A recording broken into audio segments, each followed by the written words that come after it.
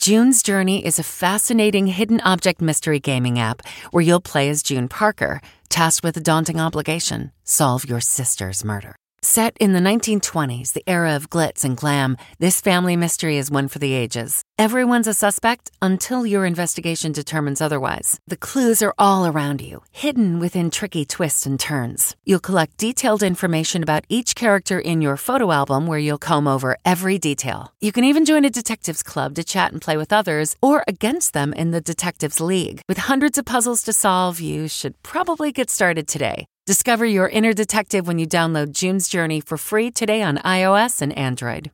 Hey, I'm Ryan Reynolds. At Mint Mobile, we like to do the opposite of what Big Wireless does. They charge you a lot, we charge you a little. So naturally, when they announced they'd be raising their prices due to inflation, we decided to deflate our prices due to not hating you. That's right. We're cutting the price of Mint Unlimited from $30 a month to just $15 a month. Give it a try at mintmobile.com/switch. $45 up front for 3 months plus taxes and fees. Promo rate for new customers for limited time. Unlimited more than 40 gigabytes per month. Slows full terms at mintmobile.com. Audible is the destination for thrilling audio entertainment with highly anticipated new releases. The time is now more than ever to embrace the breathtaking, sinister, and shocking tales that can enthrall you, especially with brand new exclusive thrillers from best-selling authors who are guaranteed to keep you gripped, like Amy Tintera's Listen for the Lie. With exclusive thrillers from best-selling authors, captivating sound design, and dynamic performances, Audible brings these stories to life like never before. And as a member, you can choose one title a month to keep from their entire catalog. New members can try Audible free for 30 days. Visit audible.com/WonderyPod or text WonderyPod to 500-500. That's audible.com/WonderyPod or text WonderyPod to 500-500. For those who know only the name, the history of Newtown, Connecticut begins on December 14, 2012, when a mentally ill man murdered 20 first graders and 6 educators at Sandy Hook Elementary School. Anna Grace was the daughter of Nelba and Jimmy Green. One of the most compelling sermons I've ever heard was given at my daughter's funeral. It talks about Jesus being with us in every season of our lives, and that Anna's death would signify the beginning of a long and hard winter season. Is it springtime yet? I can't imagine a day that it will be spring. All right, let's go. Accusations that a major American manufacturer had knowingly provided defective surgical gowns to U.S. healthcare workers were first shared with 60 Minutes at a time when the Ebola crisis was spiking. Did you sell protective equipment for Ebola that you knew was defective? No, and frankly, I think the allegations aren't based in the facts. You're saying they're completely false? Yes. Is that what he told you? Yeah. Evidently, he forgot the 11th commandment. Which is? Do not lie to 60 Minutes. At first glance, you might mistake him for the bouncer at a leather bar, a professional wrestler, or the frontman for a Village People tribute band. But here in Paris, at a reception for the Biennale, one of the oldest art and antique fairs in the world, Hi, how are you? Madame Rizzo. Peter Marino is instantly recognized. I'm a big fan of Oh, thank you, madam. And actively courted by people you might think would run the other way. Master. Would you think you're talking to a bright architect looking at a guy like me? I'm Steve Croft. I'm Leslie Stahl. I'm Bill Whitaker. I'm Anderson Cooper. I'm Scott Pelley. Those stories tonight on 60 Minutes. Welcome to Play It, a new podcast network featuring radio and TV personalities talking business, sports, tech, entertainment, and more. Play it at play.it. There is no word in the English language for a parent who has lost a child. Maybe it's an abyss that we can't bear to make real by giving it a name. Bereaved parents feel that life itself lacks definition. What could be next for them? What could be worthwhile? A little over 4 years ago, we met mothers and fathers who sent their first graders to school one bright morning and have endured the twilight ever since. When we returned to Newtown, Connecticut this past spring, We found those families will never move on, but they are finding ways to move forward. Newtown looks as it did the day before that day. The name is long outdated. It was founded before the Revolution, its flagpole raised after the Civil War, and its town hall erected in the Great Depression. But for those who know only the name, the history of Newtown, Connecticut begins on December 14, 2012, when a mentally ill man murdered 20 first graders and 6 educators at Sandy Hook Elementary School. Anna Grace was the daughter of Nelba and Jimmy Green. Have you found people who don't know you after all these years expecting you to get over what happened? You just took my breath away, because that happens a lot. And it is so incredibly painful. It's like losing her all over again. There have been those that have said things like, so you guys are good now? Or I hope you've had some closure to your daughter's murder. In the back of my heart, and I know in Nelba's as well, it's like our family will never be intact again.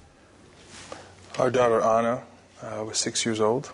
It was in that town hall 4 months after the killing that we first met the Greens and 6 other Newtown families.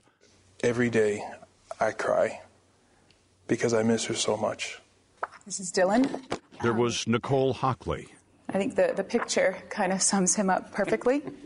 And we lost our sweet little Daniel Barden. Mark and Jackie Barden.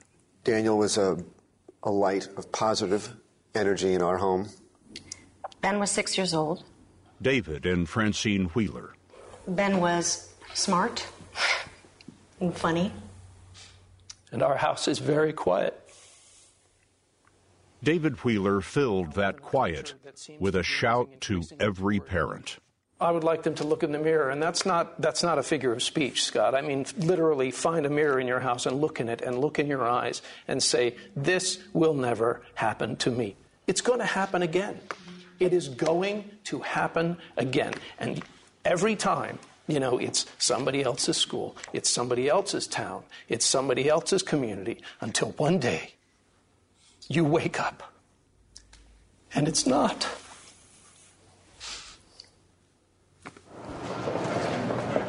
That week, several of the families convinced the Connecticut legislature to pass universal background checks and to limit the size of ammunition magazines. Then they marched on Washington to support a more modest proposal, just closing the loopholes so that all purchases require a background check. I stand before you now and ask you to stand with me. Polls showed most Americans stood with them, and so did the president. Jesse was brutally murdered. They needed 60 votes in the Senate. The yeas are 54, the nays are 46. But not even they could win a gunfight on Capitol Hill. When it was clear that they'd lost, it was like all the air went out of your body in one quick swoosh, because that gut-wrenching defeat, how could this have just happened? Wasn't there a sense after that vote of, okay, we tried, I'm going home? Not for me. Never. Why would we do that? That's not honoring our children. No. There's a saying, fall 9 times, get up 10. We'll just keep getting up. So Nicole Hockley and Mark Barden founded Sandy Hook Promise to train teachers and students how to prevent violence. It was a revelation for Hockley after the FBI told the families that the gunman had been on a predictable path. And I remember asking the question, well, if you know these things about shooters, if you know that these signs and signals are given off, how come we don't know? And the director said, we just don't have the resources to train everyone in the country. We train law enforcement, we train other people, but we can't do it out to the mass public. And for me, that was the moment that I said, well, if you can't, we can. Well, good morning, everyone. Hockley spends half the year on the road visiting schools, telling teachers and students how to spot the signs of social isolation. It's these tiny actions that we can each take, that you all have the power to do, that are going to change someone else's life. One program called Start with Hello trains students to connect with their peers who are ignored or bullied. So it means so much to us that you're here and that you're doing this. Another is Say Something, which encourages kids to speak up. Listen to the program. Students are taught to watch for sudden changes in their classmates, a fascination with suicide or death or guns, changes in dress, or threats on social media. In 2015, Mark Barden trained students in Cincinnati, and shortly thereafter, a middle school student made a bomb threat. And it was overheard by another student who had been trained in our Say Something program. This 8th grade student said, I wouldn't have thought twice about what I saw in social media until I had your training, and I said, this is exactly what they're talking about. It gives me goosebumps just to think about it. I know. Sandy Hook Promise says it has trained more than 1 million students and teachers, but it's had more reach on the internet. Hey, you must be bored. This video, called Evan, shows 2 students making a connection, but harder to spot in the background is what's happening to a troubled young man. So you like to write on desks? Yeah, that's what I do.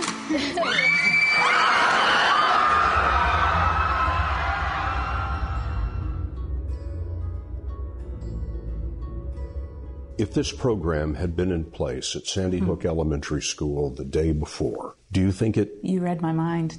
Sandy Hook was preventable. And had someone been able to see those signs and signals that our shooter gave off throughout his life and connect those dots and make an intervention, I wouldn't be sitting here talking to you today. A parent who has lost a child has one fear left: the end of remembering. And so many of the families have created projects that introduce their child to new people. Ben Wheeler now lives in the work of Ben's Lighthouse. His mother, Francine, creates service projects for Newtown kids. What a wonderful way to honor him and continue to be his parents. Continue to be his parents. Yeah. I can't live the rest of my life not talking about him. I mean, imagine you having a 6-year-old and then you don't anymore. Are you going to stop talking about them? The worst thing you can do to a grieving parent is not to mention the child. Then you're not acknowledging his existence. And so when people do acknowledge it, I'm so appreciative. I say, oh, thank you for... And even if I'm crying, they're like, I'm sorry I made you cry. I'm like, no, you didn't make me cry. You brought him back. It's like having him back for a minute. Yeah. The Wheelers wanted another child, a sibling for their oldest. And almost 2 years after Ben was killed, Matthew Bennett Wheeler was born. You try to make the world into the place you want it to be, and many times the only area that you have any control over is the square footage of your own house. And so you do what you can. David Wheeler is a songwriter, and recently at a vigil against gun violence, I know you leave. Francine sang Leave a Light On. You know I'm gonna leave. You know I will leave a light on. Because you always look for your home after this kind of craziness that happens to you. Where's your home? And he leaves that light on so that I can have a home in my heart for him. At that vigil, we met Hannah Davino. Her sister Rachel was a therapist in Ben Wheeler's class. She died standing her ground between evil and innocence. Growing up, her big sister had been the strong one in a troubled home. And so Davino says she lives today in purgatory, not quite the present. A lot of it is because I feel guilty for being alive and happy when my sister's dead. Rachel was your stability. Yes, she was. She really was. You know, I wonder when you hear of the next shooting, how does that affect you? I go back to my day one. I go back to 12/14, not knowing where my sister was, looking for her. And you see people getting that reuniting hug, and that breaks my heart because I wish I got that hug. And then you see the people that are really distraught because they're in this club now. Nicole, How would you describe the change in yourself? You couldn't be any more different from the confident, optimistic, happy-go-lucky type person I was beforehand.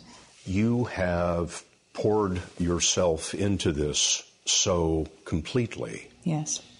Have you given yourself time to grieve? No.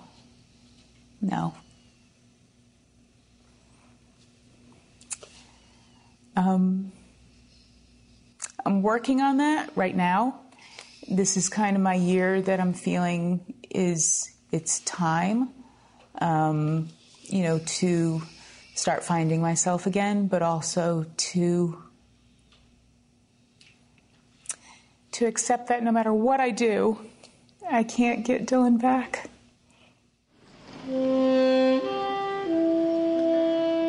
Jimmy Green summons his daughter's memory through his music. His album about Anna Grace was nominated for 2 Grammys. I do think this is how we reach kids. Nelba Marquez Green is a therapist, and she has started the Anna Grace Project to educate teachers about mental health. You mentioned your faith, and I wonder how your faith may have changed in all of this. One of the most compelling sermons I've ever heard was given at my daughter's funeral.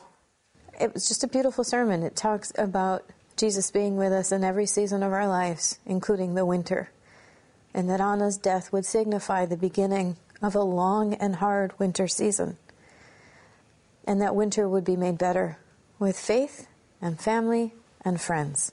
And I still feel that way. I really do. Is it springtime yet? I can't imagine a day that it will be spring. The moment I'm reunited with her, I want to hear 2 things. I want to hear, "Well done, my good and faithful servant." And I want to hear, "Hi, Mom." Sandy Hook Elementary School was demolished and rebuilt, much like the families themselves. Changed, yet in the same place. Welcome to Play It, a new podcast network featuring radio and TV personalities talking business, sports, tech, entertainment, and more. Play it at play.it.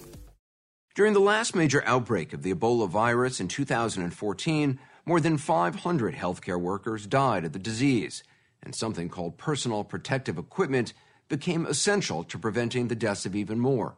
We're talking about gowns, gloves, masks, and other gear designed to block the transmission of deadly bacteria and viruses.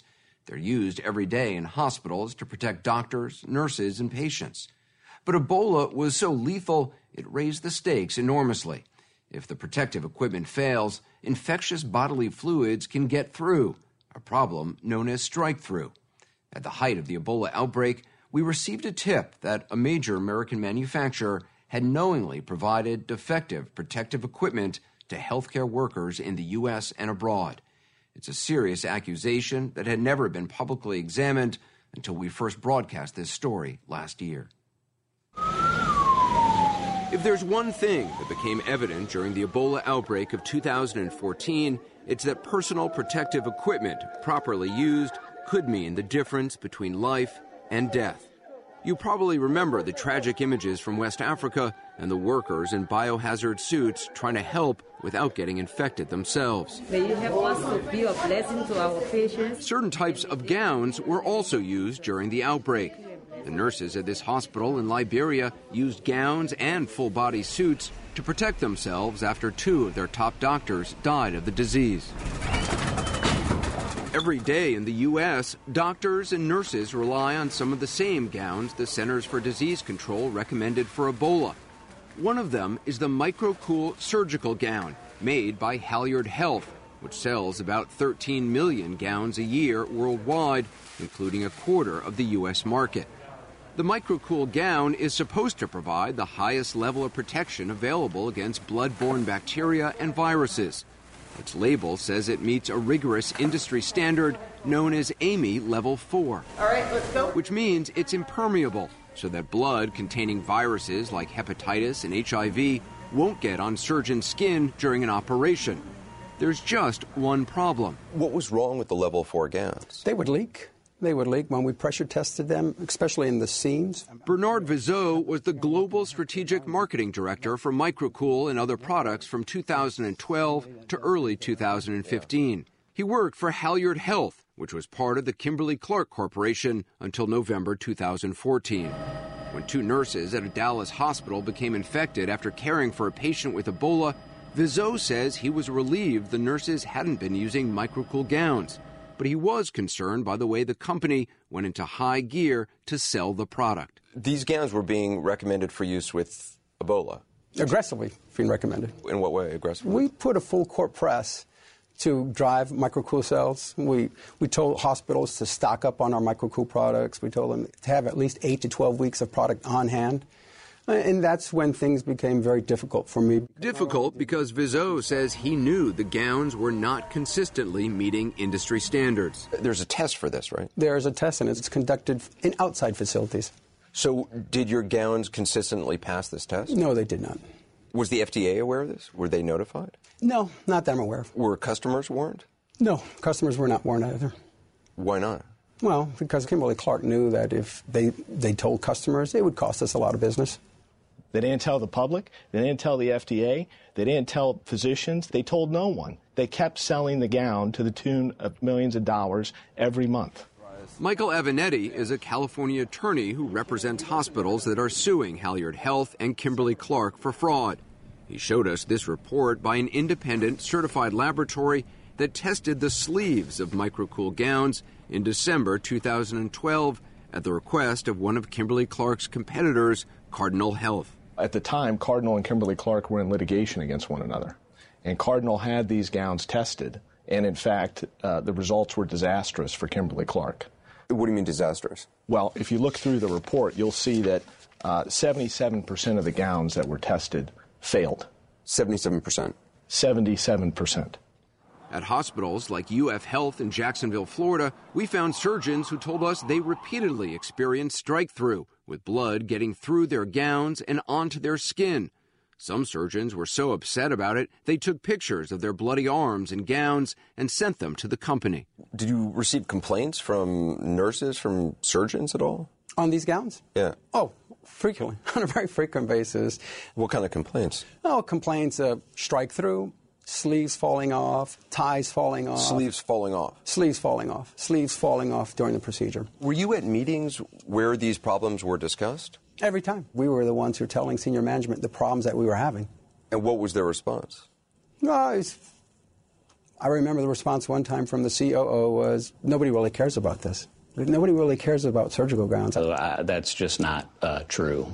Chris Lowry is the COO Vizot was talking about, the chief operating officer of Halyard Health. Did you sell protective equipment for Ebola that you knew was defective? No, and frankly, I think the allegations aren't based in the facts. You're saying they're completely false? Yes. We get less than one complaint for every million gowns sold. And even more so is we've never received even one report of a healthcare professional contracting an infection as a result of a flaw in our product. Lowry says Bernard Vizot didn't raise his concerns until after he left the company. Vizot says he was fired because he was vocal about the problems. The company also questions the motives of this man, Keith Edgett, the former head of research and engineering for the gowns. In this video deposition, Edgett expresses the same concerns as Vizot about what was going on at the company. I believe that they were putting customers in harm's way, and I was struggling with that.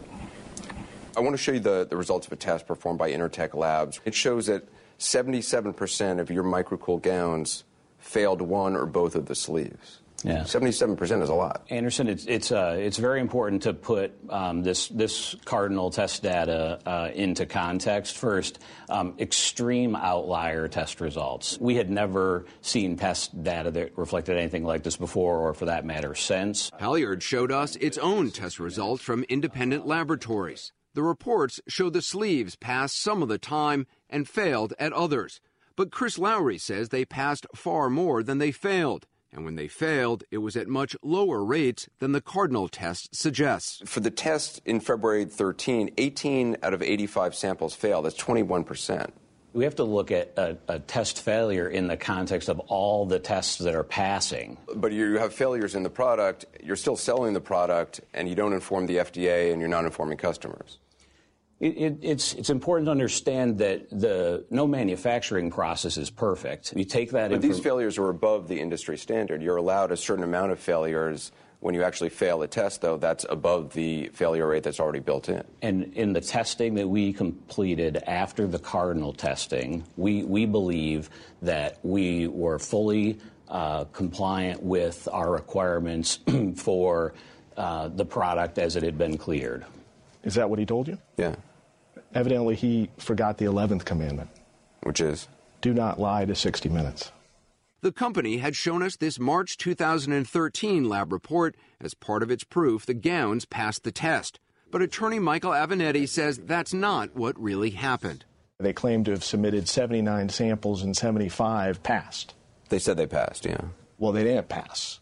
They failed because they didn't submit 79 samples. They submitted 85 samples. And in fact, 6 of the samples weren't even tested because the sleeves were so bad. The lab took them out of the package and they didn't even test them because it was obvious what was going to happen. And they didn't include that as failures? No, they didn't. And in fact, I brought the document that shows it. It's a spreadsheet prepared internally at Kimberly-Clark. It says 6 failed, not tested due to unsealed seams. Lot fails. You're saying this is an example of fuzzy math? No, this isn't fuzzy math. This is fraud. When we asked Halyard about this, the company acknowledged it hadn't told us about those untested samples, but denied it was trying to deceive us. The company says even if a sleeve seam fails, the risk of a doctor or nurse getting infected is extremely low. They'd have to have some type of cut that would allow transmission. The defect would have to be in that exact place. The surgeon would have not covered the cut or abrasion as they should have per their procedure. There's so many factors that have to align for that to occur. I think it's really easy for him to say that, but he's not the guy doing it. Dr. Sherry Wren is a vice chair of surgery at the Stanford University School of Medicine. The bottom line is he going to stand there and volunteer to let me paint some hepatitis C blood on his arms and on his stomach? Probably not, is going to be my guess. And you've had hepatitis C blood on your arms and on your stomach? Of course. Dr. Wren specializes in gastrointestinal surgery and is co-author of guidelines for surgeons operating on patients with Ebola. She has no connection to the lawsuit against Halyard, but she does wear microcool gowns for procedures like this one, in which she knew the person she was operating on had hepatitis C. Shortly after we recorded this surgery, Dr. Wren told us she got blood on her arms and hands 3 times while wearing 3 different microcool gowns and operating on another patient who also had hepatitis C. We've been told that as long as your skin is intact, you're okay. Actually, with that case, I finished operating at 5 in the morning, and I looked down at my hand and I realized I had eroded off a callus. So I had ripped my own skin in the OR. It does matter then to you that these gowns are impervious? Yes, of course it matters. Do I really want to have somebody else's infected bodily fluids on my body? No, I do not. Internal documents we obtained suggest the company knew for a long time that it had a problem, which is why we wanted to ask the COO, Chris Lowry, about this November 2014 PowerPoint presentation that identifies a 1.5 year gap in sleeve seams passing the industry test. We've been told that in November of 2014, a timeline was presented, and your own people acknowledged that there was a 1.5 year period in which the sleeve seams didn't pass the test, which demonstrates the gown is impervious. Is that true? It's not. Because this is the presentation, and on the second page, it says gap in sleeve seams passing ASTM 1671, and it shows a 1.5 year gap. Yeah, Anderson, if it's okay, I've not seen this presentation to my recollection, and so I don't think that it's appropriate, particularly out of any context, to react to it. Do you think stuff like this happens? I think, Anderson, probably from a time perspective, if you don't mind. You want to stop? I think that we probably, I think we've spent the time that we agreed to in the team. After our interview, Halyard told us it was not required to meet new, more stringent testing criteria during that gap shown on the timeline. By January 2015, the company says it had new sealing machines in place to improve the quality of its sleeves. But before the new machines were up and running, the company sold thousands of microcool gowns to the CDC's Strategic National Stockpile of medical supplies for use in future outbreaks and emergencies. The government's National Institute for Occupational Safety and Health is conducting research on protective equipment. When it commissioned tests of gowns produced in 2014 for the stockpile, there were some sleeve failures in 3 out of 4 batches tested. Are federal or state authorities looking into this at all? I can't comment on that. They certainly should be, because forget about the civil liability. This is criminal conduct.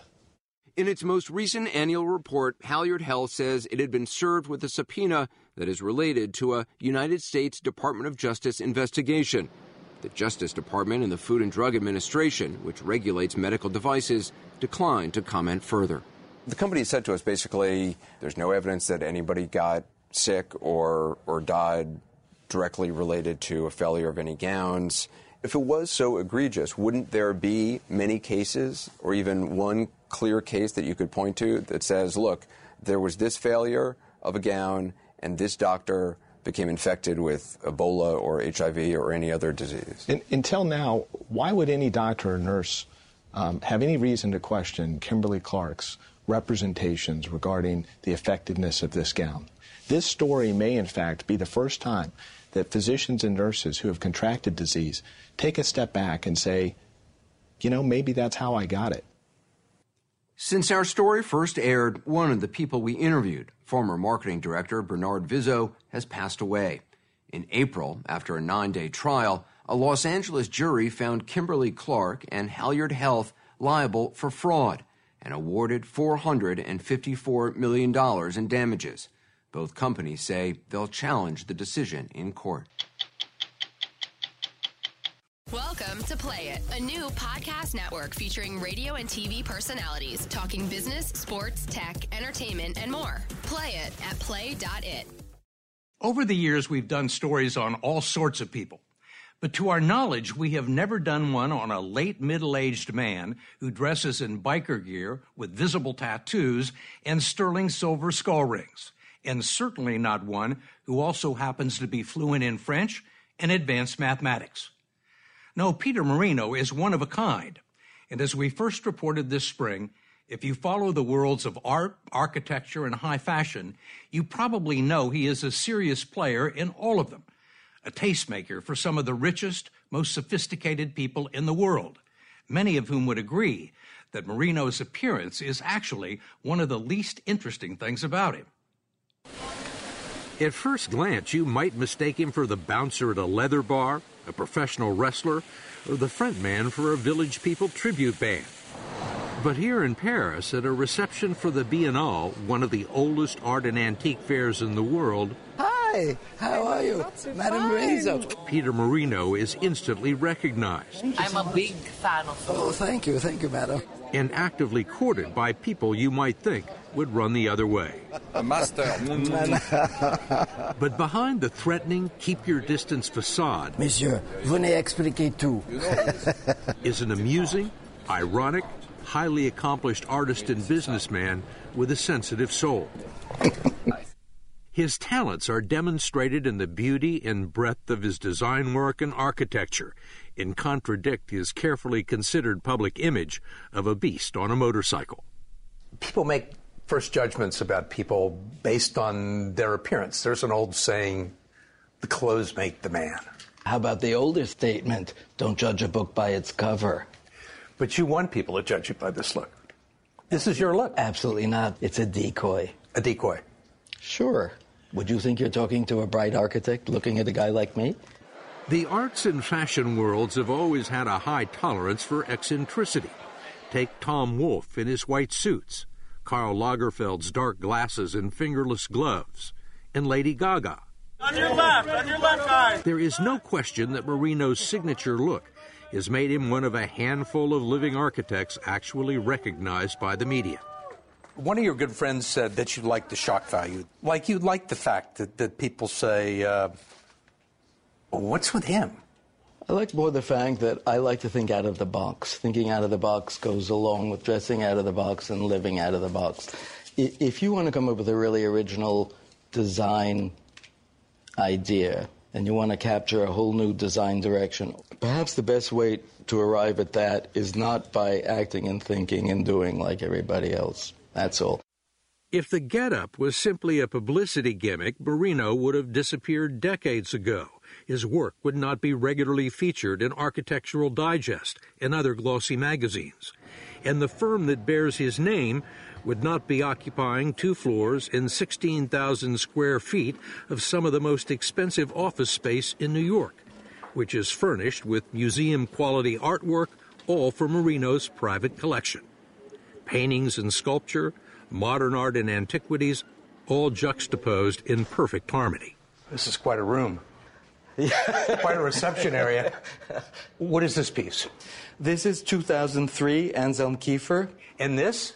This is Gandharan, 3rd century A.D. Gandharan? Yeah, it's from Gandhara, and it's the region just on the Silk Road where the Chinese culture and the Indian culture just met with the Greek culture. So art is at the center of Marino's universe, and his knowledge of it is encyclopedic. He not only collects it, he curates it and commissions it for his projects. It covers nearly every inch of wall space and is here, he says, not to impress his clients, but to inspire the staff of 150 designers and architects with whom he turns out between 50 and 100 projects a year. Design-wise, I look at everything. If I don't personally design it, I'll review it. I'm the kind of creative director of the firm. You're a bit of a control freak. You'd have to ask the staff for that. Bordering on the tyrannical. You'd have to confirm that with the staff. Do you see yourself as a tyrannical boss? No, I only care about the work, and I am not tyrannical personally in any way, shape, or form, but I am absolutely passionate about the quality of the work. And so are the clients that can afford him, who mostly come from the world's wealthiest 1/100th of 1%, encompassing the glitterati and the emirati. This is a residential project we're building on the top of Los Angeles. It's a large site assembled from over 7 homes, and this is in construction. And what is this structure? This is for the subterranean parking. And this is a private home? This is a private home. It's And can you tell us anything about the owner? No. It's Marino's default answer. He won't comment about his clients, which have reportedly included the likes of multi-billionaires David Geffen and David Koch, as well as Gisele Bündchen and Tom Brady. This home in Milan, we're told, was done for Giorgio Armani. I like my clients. All of my clients say, Peter, you're talented, but your best virtue is your discretion. They really don't want to be talked about. This Hamptons beach house was designed for a young hedge fund manager and his wife, and this ski chalet in Lebanon with ocean views for a Swiss banker. But for every private client Marino won't speak about, somewhere in the world he is unveiling a project that is the talk of the town. Like Boon the Shop, a multi-brand luxury shopping center that takes up 2 downtown blocks in Seoul, South Korea. No expense was spared. It's all white Greek marble. These are trapezoids, like they fell to space. It's an interesting building because the entire inside is rough concrete. He says it was built for the family that controls Samsung. It's fair to say you work with some of the richest people in the world, right? Yes. Did they need to be treated a different way? If they need to be treated a different way, no one's told me. I remember when I was meeting certain royal families, if I had to behave a certain way, like, you better tell me what I'm supposed to say and do. They went, the way you look, it doesn't really matter, just be yourself. And I went, okay. Those partnerships can produce some unusual optics. We watched this meeting with Sidney Toledano, the CEO of Christian Dior, who is one of Marino's biggest clients and biggest fans. They have collaborated on dozens of Dior boutiques all over the world. Toledano is used to working with big egos and difficult people, but says Marino is not one of them.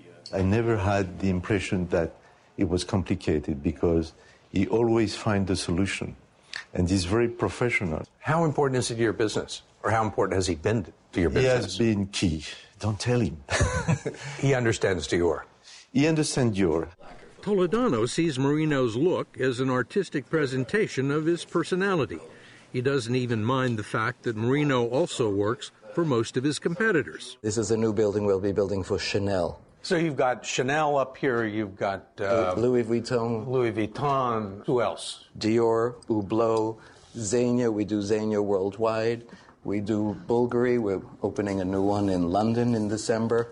Fendi, if you just saw the Fendi on 57th and Madison. For decades, Marino has been the architect of choice for nearly all of the top fashion designers and luxury brands, and is widely credited with reimagining the use of retail space, moving away from boxy department stores and into elegant boutiques. His work lines the most conspicuous avenues and boulevards of the world. It's a third of his business. Every store is unique, and each one distills the essence and the look of the company it was built for. A sense of travel and luxury for Louis Vuitton, the timeless classic look for Chanel. How did you get them to all come to you? It's the old question you say, why do they all go to you? Steve, would you go to a knee doctor who had done 2 knee operations if you need an operation, or one who had done 300 successfully? Who would you go to? That's why they come to me. Marino's work ethic and personality are rooted in Queens, the New York neighborhood where he was born 67 years ago, the only son in a middle-class Italian family. In high school, he excelled in art and graduated from Cornell University in 1971 with a degree in architecture. He learned the trade from the very best, serving apprenticeships with I.M. Pei and Skidmore, Owings, and Merrill. But he picked up the ways of the wealthy and the value of celebrity from another master, artist Andy Warhol, who always considered business one of the finer forms of art. He certainly knew how to get attention. The blonde wig. Dude, that was so good. The blonde wig, it's pretty hard to beat. Marino did some early work for Warhol and hung out at his New York studio called The Factory, which was a magnet for music and movie stars, socialites, and royalty. Bob Colacello was the editor of Warhol's Interview magazine when Marino first walked through the door. And what was he like? He had little bow ties, and he was very properly dressed. You know, when he was funny, he was talented. You could see that right away. Colacello, now a contributing editor at Vanity Fair magazine, and Isabel Rattazzi, a former model and longtime friend of Marino, think he has changed very little from those ironic factory days of Campbell soup cans and pop art parodies of fame. Peter fed right into that. I mean, we were all on the same sort of wavelength, you know. Tongue-in-cheek. Tongue-in-cheek. A lot of what we were doing was very tongue-in-cheek. And Peter, I think, is still very tongue-in-cheek. Totally. He's enjoying it. It's a way to have fun at other people's expenses sometimes. I think Peter, deep down, more than anything, is an artist. He has an incredible sense of aesthetics. He loves beauty and anything in art and music. It's on display at Marino's 12-acre estate, where every summer there is a lavish party for friends to introduce young and up-and-coming classical musicians. It's hosted by Peter and Jane Trapnell, his waspy wife of 33 years, a charming and accomplished costume designer who friends say is an essential part of the equation. She's too smart to be interviewed. But you've been married a long time. 33 years. Yeah, it's great. You don't look like the perfect couple, if you know what I mean. It's a good marriage because each of us is what we are, allows the other one to be themselves, and appreciates each other for the right reason. You know, it's rare that you'll find two people who don't try to change the other person and let everyone be what they are. What's this? The only other constant in Marino's life, as you may have guessed, are motorcycles, his latest prominently displayed on the project board. This is my Super Duke KTM 1290. Oof, it's very fast. You're supposed to say, does Jane sit on the back? Does Jane sit on the back? Absolutely not. She's in the back of a car and driver, and with the two dogs. Marino finds cars claustrophobic. He has a half a dozen bikes, has ridden them all over the country, and regularly uses them to commute between New York and his home on Long Island. It's his release and the core of his identity. Alone, on the road, where he can take in the air and the light and the space. All part of living life outside the box. I'm Steve Kroft. We'll be back next week with another edition of 60 Minutes.